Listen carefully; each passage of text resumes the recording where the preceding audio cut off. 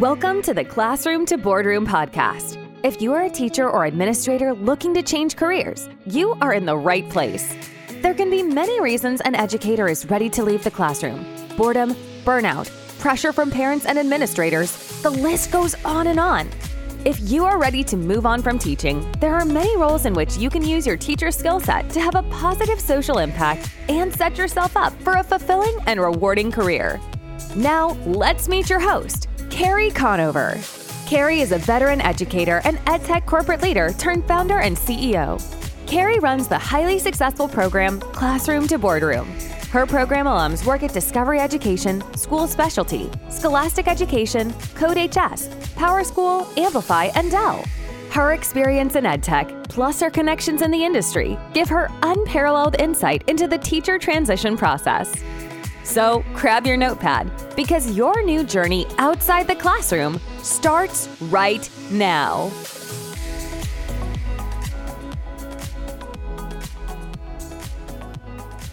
Hello, everyone. Today we are talking about the 5 biggest teacher transition resume mistakes that we see time and time again. We're going to spill all the good details, so get a pen and paper to take notes.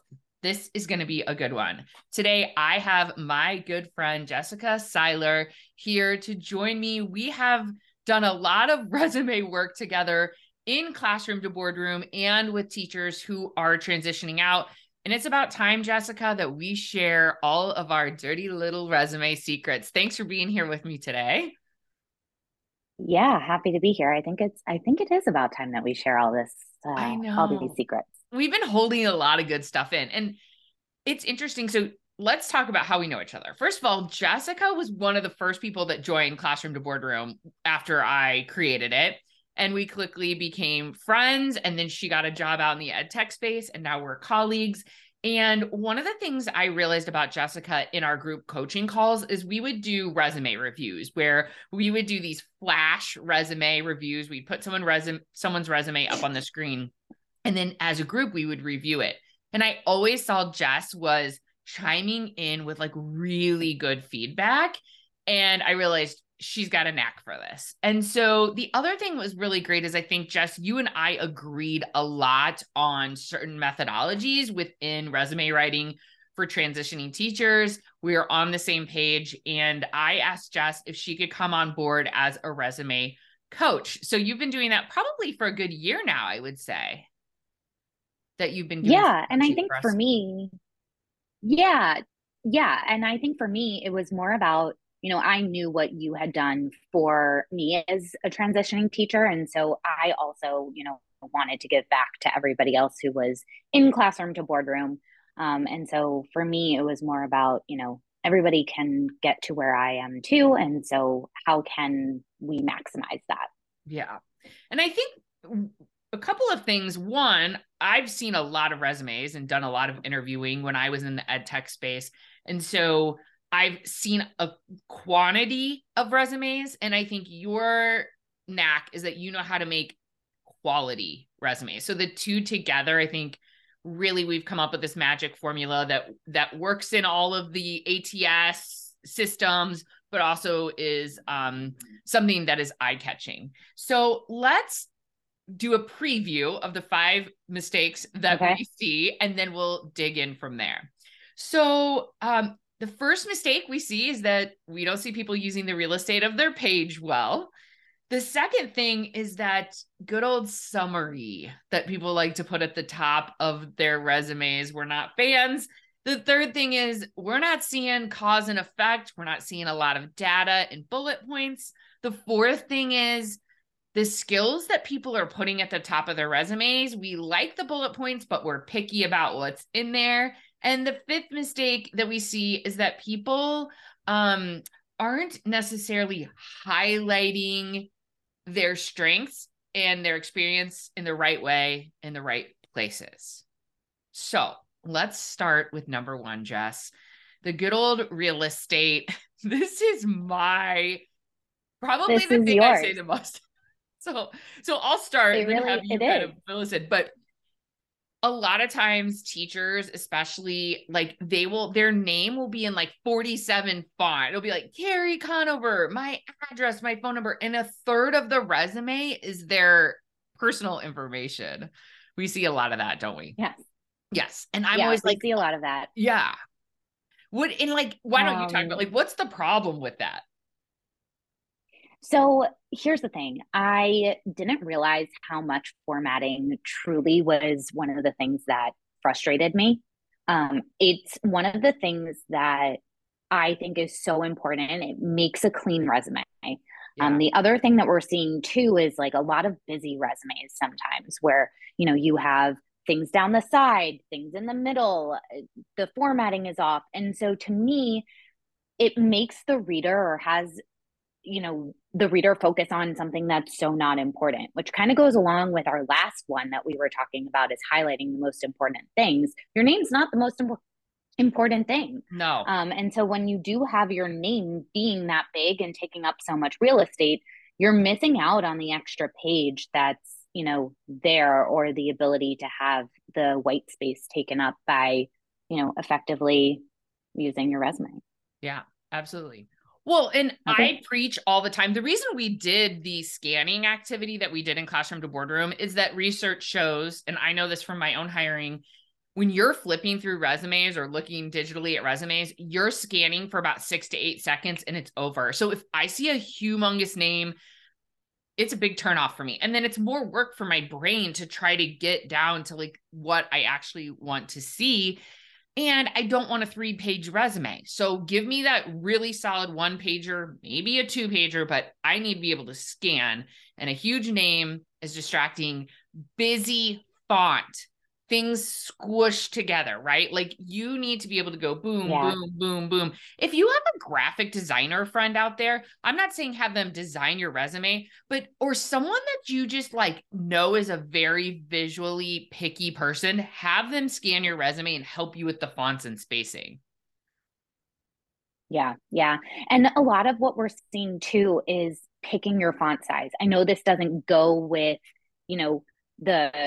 the kind of topic that we're talking about of using your real estate, but kind of, because if you're choosing a font that's not visually appealing, it does distract the reader from your resume. Yes. So I always go with something classic, something that's, timeless. I know Times New Roman is kind of boring. So use sans serif, like whichever you want to use, but don't use something that's like Comic Sans, for example. That is bubbly. It takes up space.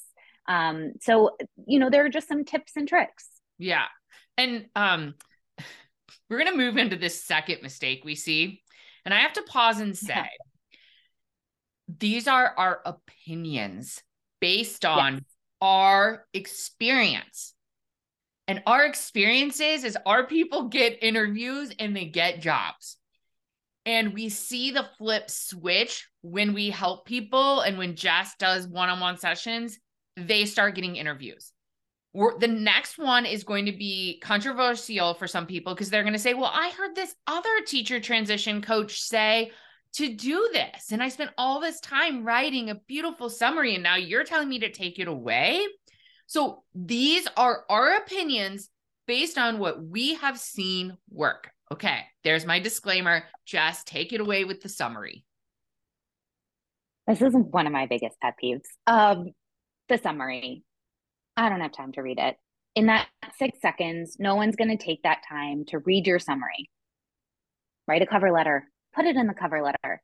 If it's so important that you need to have it on your resume, it should be in one of your bullet points. It doesn't need to be that big, huge paragraph, but it should be somewhere in your resume in your bullet points.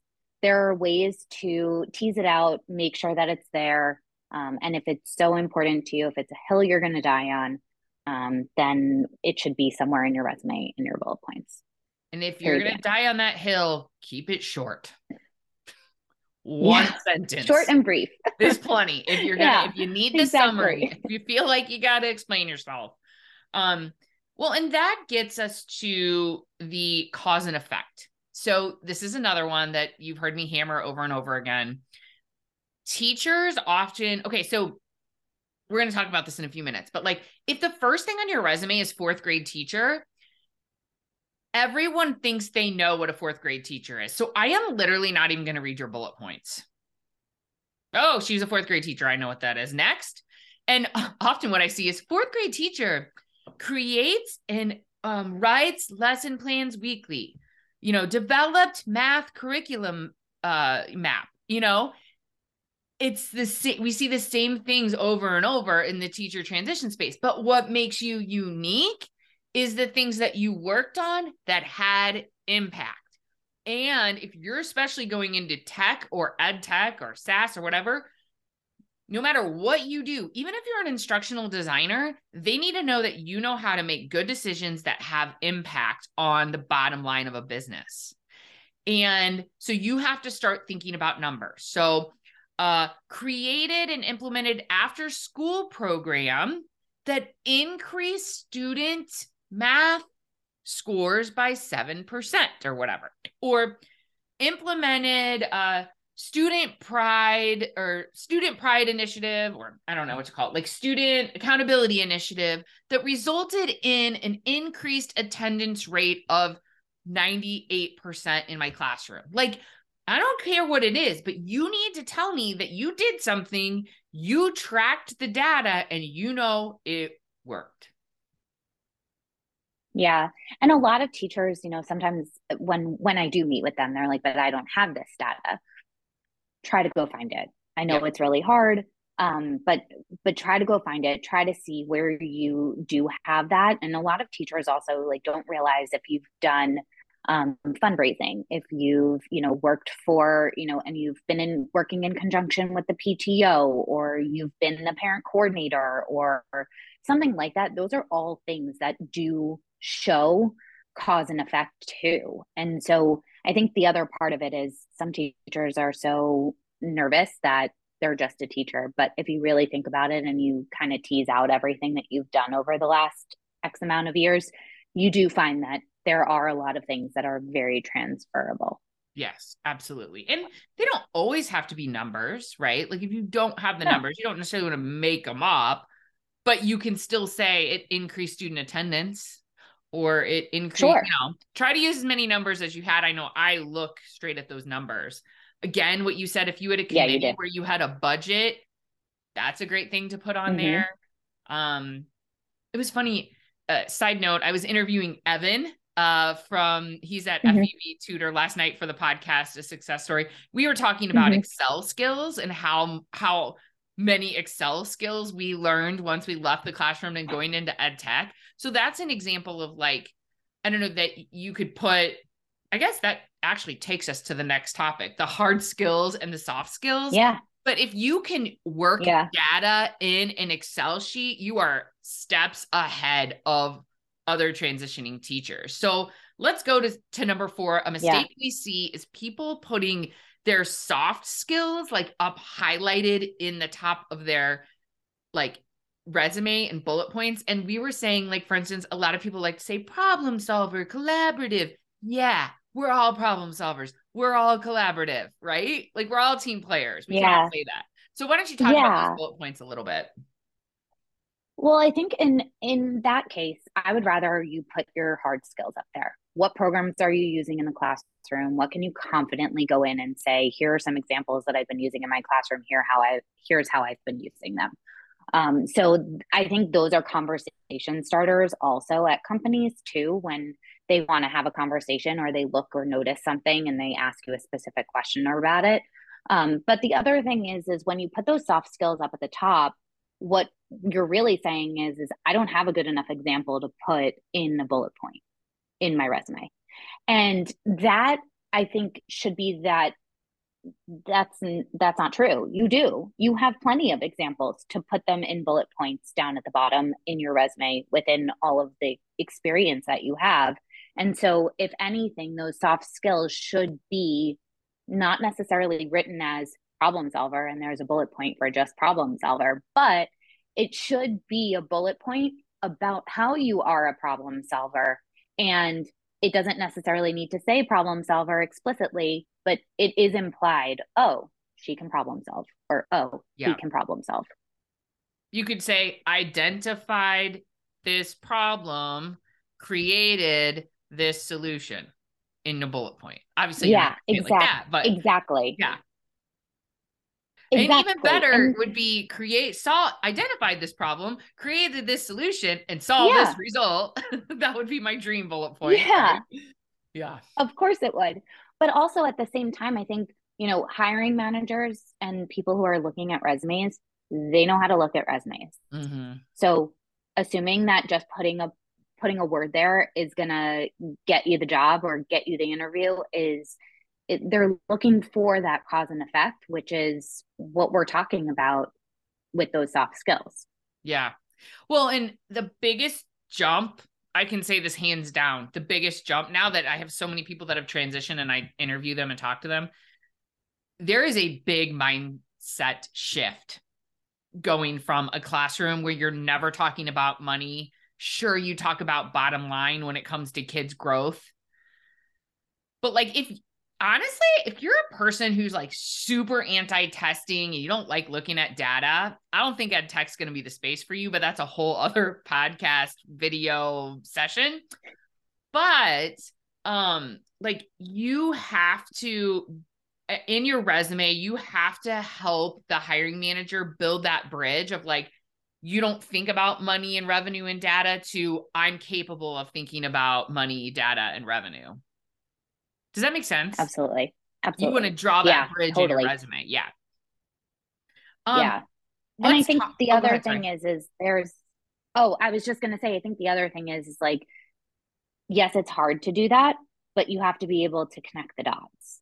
Yes. Like it's hard to make those connections, but if you talk about it or you have the bullets there, it's easy to connect the dots. So what I always say is like, write down as much as you possibly can. And like, when you meet with me or when you have a resume call or you talk to somebody about your resume, somebody will notice that these bullet points can go together, or these two, are similar and you don't need these two. Like, somebody's going to notice those things, and then you'll be able to tease out the things that are either not relevant or combine things. So that's the other thing that I like to say.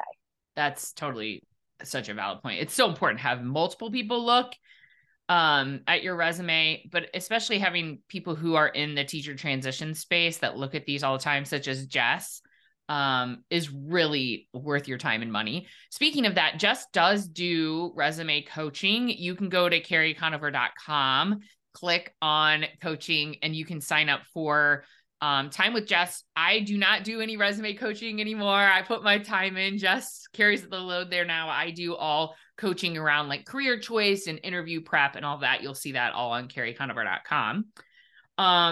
Let's go to our final mistake, which is kind of what you're highlighting on your resume. I'm going to kick this off and then let you take it. But again, back to that scanning, I hate to say this, and we can both say this because we were both teachers. If the first thing I see on your resume is 4th grade teacher, I'm probably not going to call you for an interview, because there's thousands of 4th grade teachers out, or 8th grade teachers, whatever, out there looking for jobs right now. So you need to create space at the top of your resume so that is not the first thing I read. So why don't you kind of explain that, Justin? I know this kind of goes into some other pet piece of yours. Yeah. So the other thing is, a lot of people are like, oh, but they want to see my education up at the top and where I went to school. No, put it at the bottom. It's not important. No.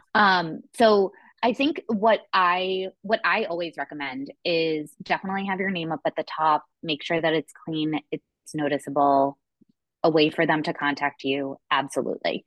The other thing that that we were just talking about is maybe a skills section. Put all the things that you're great at, those hard skills, right up at the top. If you're interviewing for an ed tech company, they definitely want to see that you have skills in a bunch of different products, things that you're using in your classroom. One thing that I always say when it comes to what you're using in your classroom, please don't make it a laundry list. I mean, there are plenty of things that you've done in your classroom that you might not be able to think or speak confidently about. So I would only put things that I can speak confidently about, things that I have experience with. They've made a difference in my classroom. I can tell a story about it, just in case, right? That's always the thought process, is somebody's going to be looking at your resume, asking your questions while you're doing and having an interview. And then make a great space, call it professional experience, and then put your experience down below. The other thing that I took away from a conversation that you had a guest on Classroom to Boardroom, there are some times where people who are hiring are looking for a specific set of criteria. I'm looking for somebody who taught K through 6. Yes. I'm looking for somebody who, was a high school math teacher.